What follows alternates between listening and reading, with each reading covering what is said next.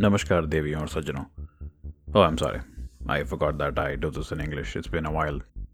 Anyway, I thought I was done with the basics and everything else about Kubernetes, but now that I have read about many articles and people have written many emails to me about the possible splitting of Kubernetes and Docker, and people seem to be freaking out.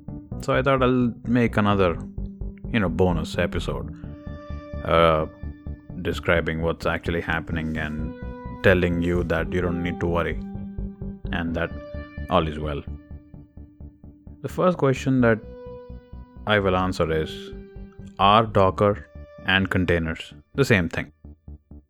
Docker actually popularized the container pattern, and it has been instrumental in developing the underlying technology.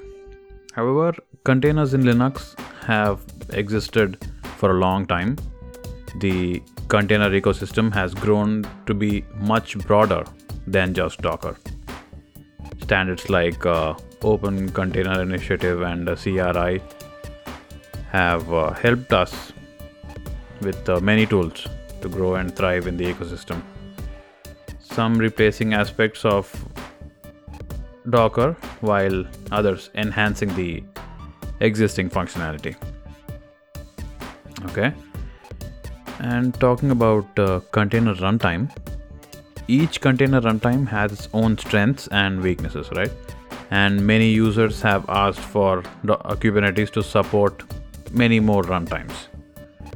In Kubernetes 1.5, they have introduced the Container Runtime Interface, which is the CRI, which is a plugin interface which enables Kubelet to use a wide variety of container runtimes without the need to recompile.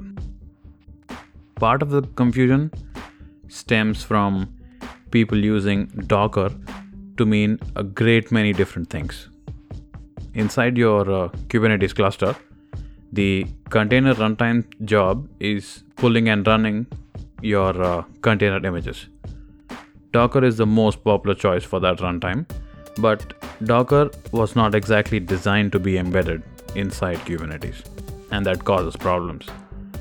Docker includes many user enhancements for programmers, but Kubernetes doesn't really need any of that. The Docker engine that we install has three components: the command line interface, the API, and the server. The server in turn has components like container runtime, the volumes part for persistent data storage, the network interface, and Docker can also build images, right? It is the job of Docker shim to extract only the runtime, and this Docker shim is what is being removed. The advantage of just using the container runtime is that we don't need to worry about other components which we don't really need. We'll be using lesser resources, so for people using Kubernetes on the cloud, you'll pay a little less than what you would. The security risk is also reduced because we don't have to worry about components other than container runtime. Docker as an underlying runtime is being deprecated in favor of runtimes that use the CRI, that is the Container Runtime Interface, created for Kubernetes. Docker produced images will still continue to work in your cluster with all the runtimes as they have. If you are an end user of Kubernetes, not a whole lot will be changing for you. This doesn't mean the death of Docker, and it doesn't mean that you can't or shouldn't use Docker as development tool anymore. Docker is still useful tool for building containers, and the images that result from running Docker build can still run in your Kubernetes cluster. When Docker runtime support is removed in the future release, which is planned in late 2021, it will no longer be supported, and then you will need to switch to one of the other compliant container runtimes like Containerd or CRI-O or CRI-O. I'll just call it CRI-O from now. Just make sure that the runtime you choose supports the Docker daemon configurations you currently have, for example, login, right? Will your Docker container still work? The answer is yes. The images produced from Docker build will continue to work with all the CRI implementations, and all your existing images will still work exactly the same.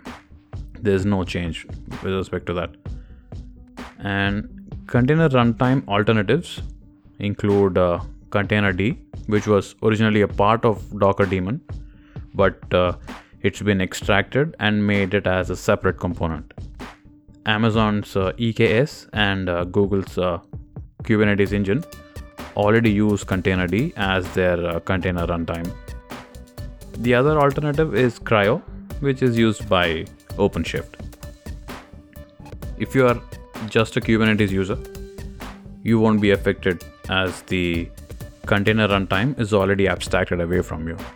If you are a Kubernetes administrator and you use AWS EKS or Google Kubernetes engine, then you don't have to manually install any binaries or current runtimes on your servers.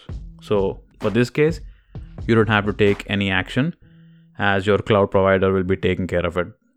But if you have set up a self-managed Kubernetes cluster, that is, it's you who manually installed everything related to Kubernetes on the server, you have two options. You can either substitute Docker with Containerd or CRI-O. Your second option, if you want to continue using Docker, is that you need to manually install Docker Shim separately inside the cluster. Docker Shim, which was maintained by Kubernetes, will now be a standalone component maintained by folks over at Mirantis. So, like I said, Containerd was actually a part of Docker. So, they actually extracted it out and made it a separate component, right? Similarly, Docker Shim was maintained by Kubernetes. Now, Kubernetes will not be maintaining it, and people over at Mirantis will be maintaining it. So, technically, nothing has been, changed that much. Just the team who actually works with these components is different, that's it. So, you don't have to freak out. Nobody's getting a divorce. And you, as children of Kubernetes, don't have to worry about your parents, right? Thanks.